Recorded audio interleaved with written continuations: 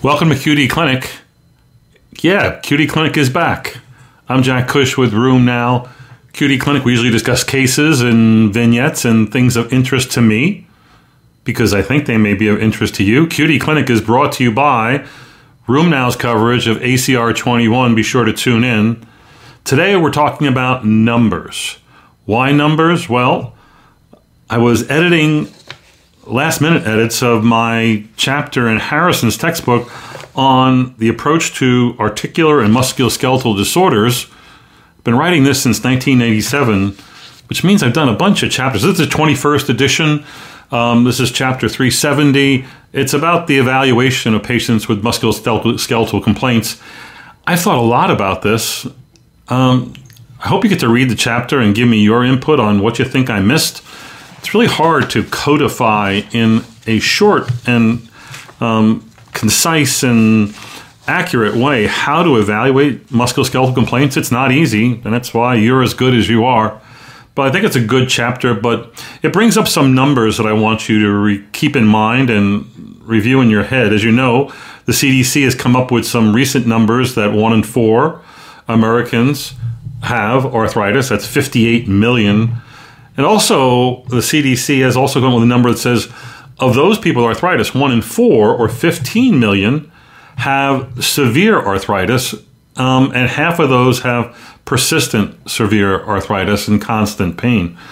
The numbers here are pretty staggering. And the interesting thing about severe joint pain is that it tends to vary depending on region and segment of the population, and also according to comorbidities. So in the United States, when they did this review, the range of severe arthritis was from arthritis in general was lowest in Utah at 20% and highest in Mississippi at 46%. It's higher in women than in men, 29% versus 23%. It's higher as you get older. That's not surprising, as you can well imagine. It's highest in African Americans, 42%, then in Hispanics, which is 36%, then in whites, 23%. So overall, the number of severe joint pain can go from as low as 26% overall. But then when you look at segments of the population that have a comorbidity, that number goes up. So if you're obese, the risk of severe joint pain goes up to 32%. If you have heart disease, it goes up to 34%. If you have diabetes, 41%. If you have another disability of any kind, arthritis is part of that picture 46% of the time. And the highest rate of severe arthritis or severe joint pain is seen in patients who have serious psychological distress, or 56%. So these comorbidities, those population groups, these regions of the country are the things that you have to deal with diagnostically when seeing and treating patients who have musculoskeletal complaints. Certainly a big challenge, one that you are certainly up to doing on a daily basis. Be sure to tune in to Room Now during ACR. That's going to be November 5th, Saturday, November 5th, through Friday, November 5th is the opening ceremonies, through Tuesday, November 9th. We've got a lot of good coverage. My recommendation is go to our website, the regular website, go to your registration, sign up for a topic report.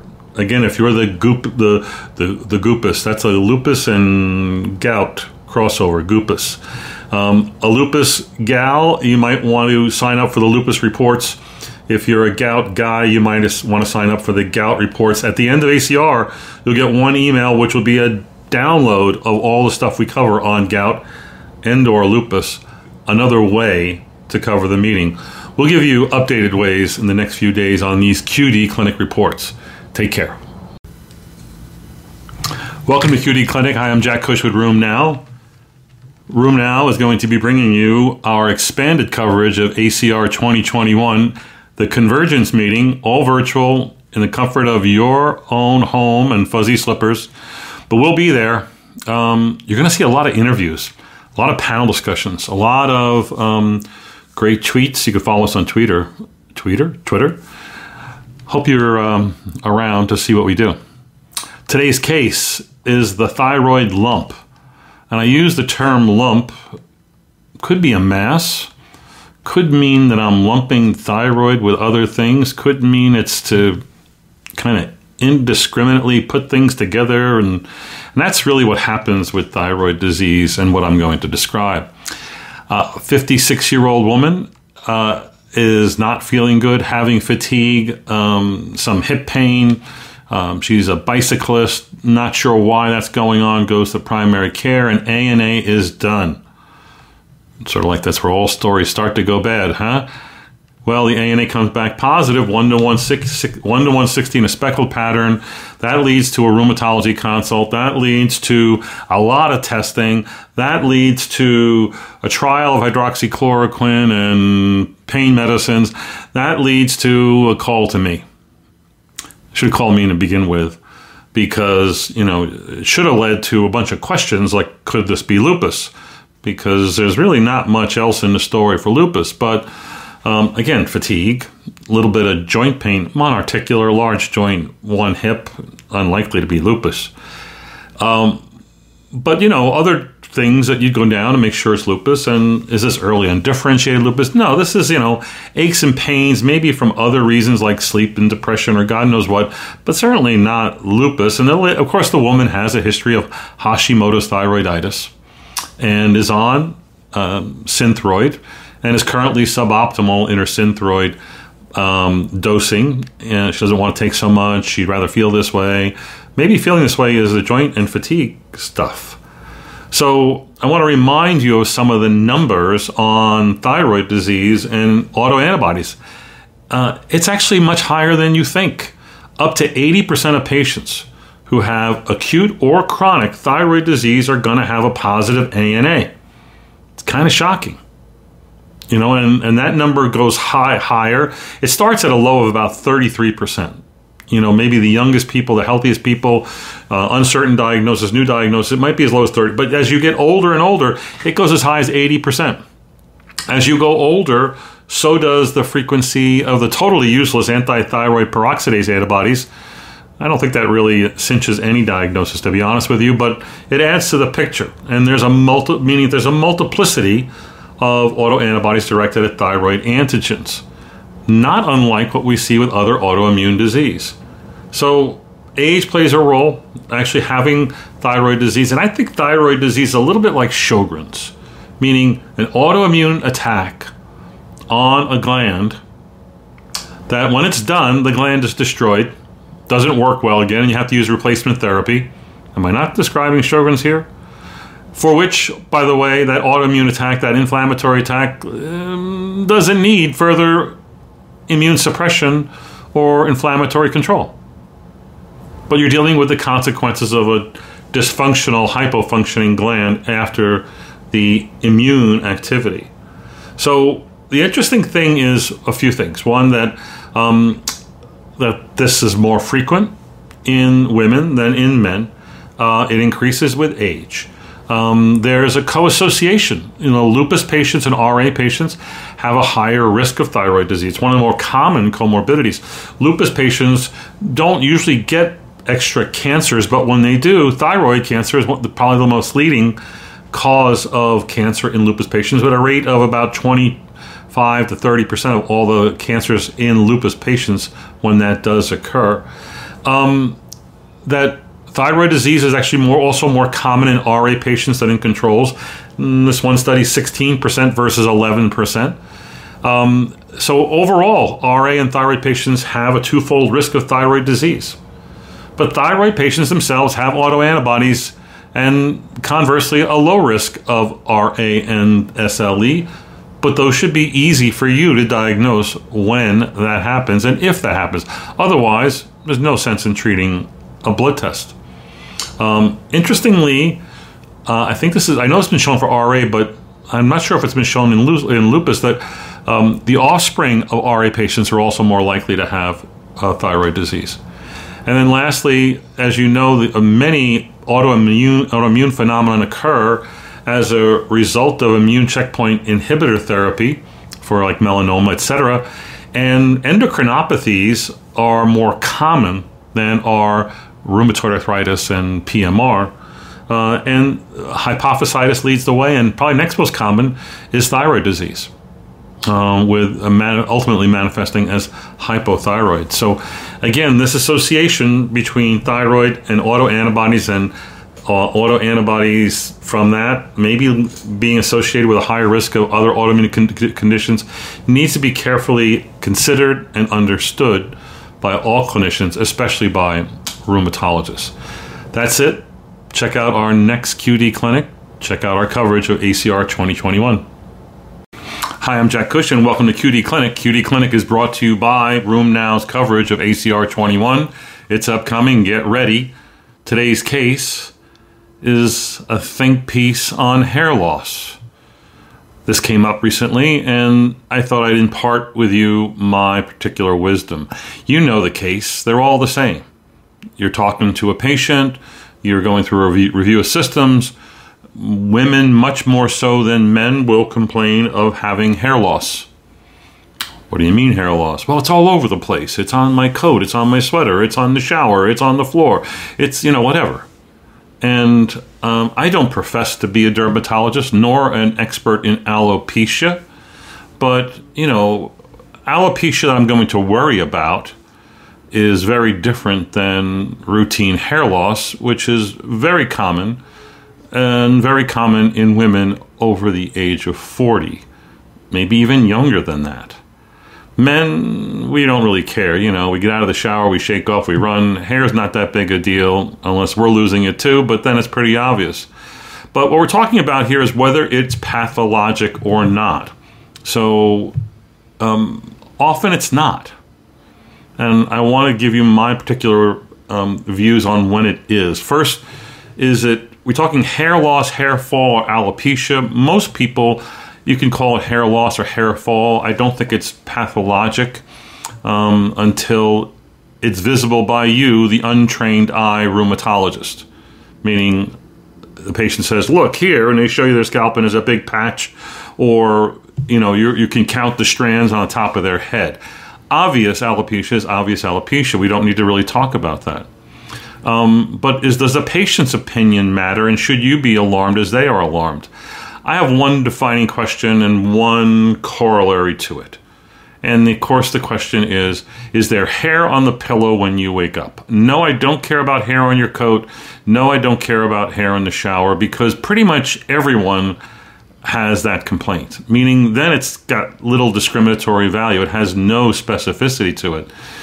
But hair that wakes up, is on the pillow when you wake up, means that you have spontaneous hair fall, and you have to shake off the pillow or brush off the pillow every morning.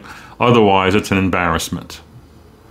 And my only corollary to this, when the patient starts saying, yeah, but, I never noticed it before, it seems a lot more since you've been on the medicine, the yeah, buts don't count. The only thing that's going to make that stick with me is, again, hair on the pillow when you wake up, plus the corollary, which is your hairdresser. What does your hairdresser say? Strangely enough, I have found the hairdresser who's been doing that person's hair for a long time is the one who says, hey, what's going on with your hair? Do you know you've got, and they start pointing out spots, or they say you're a whole lot thinner. That's a trained hair expert, and I would take their opinion as saying that's medically important and can factor into the diagnosis of something like lupus or a drug-induced hair loss, which can happen with some of our drugs. That's my 2 cents on alopecia and hair loss. RheumNow, we're covering ACR 2021 starting on actually the week of November the 5th, but officially on November the 5th. We give you a virtual seat where you can see the latest studies and what the big thinkers are thinking during ACR 21. Be there, sign up. Hi, this is QD Clinic. I'm Jack Cush. QD Clinic is brought to you by RheumNow and its coverage of ACR 21. The ACR has gone virtual, so you don't have to go. Just follow us on RheumNow. You can enjoy the meeting that way. So this odd little diatribe is going to be about some half-baked ideas, some blogs, articles, and whatnot that I've kind of half written. I'm just going to enunciate these for you, and you're going to tell me what you think. You know, if any of these really move you, send me a note saying, I really want to hear about that. So here's some titles. I get these ideas. I write them down on bar napkins and wrappers from Whataburger, and I stick them in my pocket, and then I come home and I write a title on a Word document, and it gets listed in my need to write a blog file. Here's some titles. Everyone's a bad patient. I need a nemesis. Let's see. Master diagnostician. War on RA number 5. Cringy things. Even I'm interested in what that is. I don't know what that is. Collateral COVID damage. ASCO bingo becomes Jenga rheumatology. Consults in cars. I think I wrote that one. That was pretty good. Let's see here. Naloxone. We need to talk about naloxone. What a bunch of nonsense that is. I hate my job. Do it again. Scary room words. The pissed off patient. The augmented rheumatologist. Let's see here. An SOP for lunch. Shutdowns. Let's see. Finding better patients. I like that one. Clinic exorcisms. Actually, I think I wrote that one. It was about bad patients, bad partners, wrongful things you're doing that you need to exercise. Anyway, weirdness. That's too general, isn't it? My favorite questions. Fear of my partner, Dr. Dow. She's little, but I'm afraid of her. Zero uncertainty. I like that one. I wrote down Dr. Hal Paulus. Hal Paulus was a giant. I could write forever about him. Regenerative medicine. Oh my God. Look at the podcast from this past week. I go off on that. The pain objective. Carbohydrate downers. Debunking myths. The home visit. Have you ever done that? I've done that a few times. It's pretty interesting. Don't think I want to do it as a career. The second biologic choice, stem cell fiascos, again, more on regenerative medicine. Stupid things we do to arthritis. I like that. Trust. There's a shortage of trust. The devil and prior authorizations. That one needs to be written. Let's see here. There might be just a few more.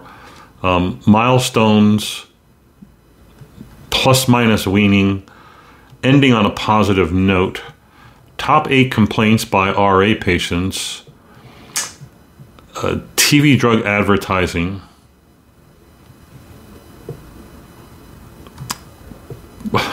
listening part 2, indecision, funny terms, less is not more, fight or switch.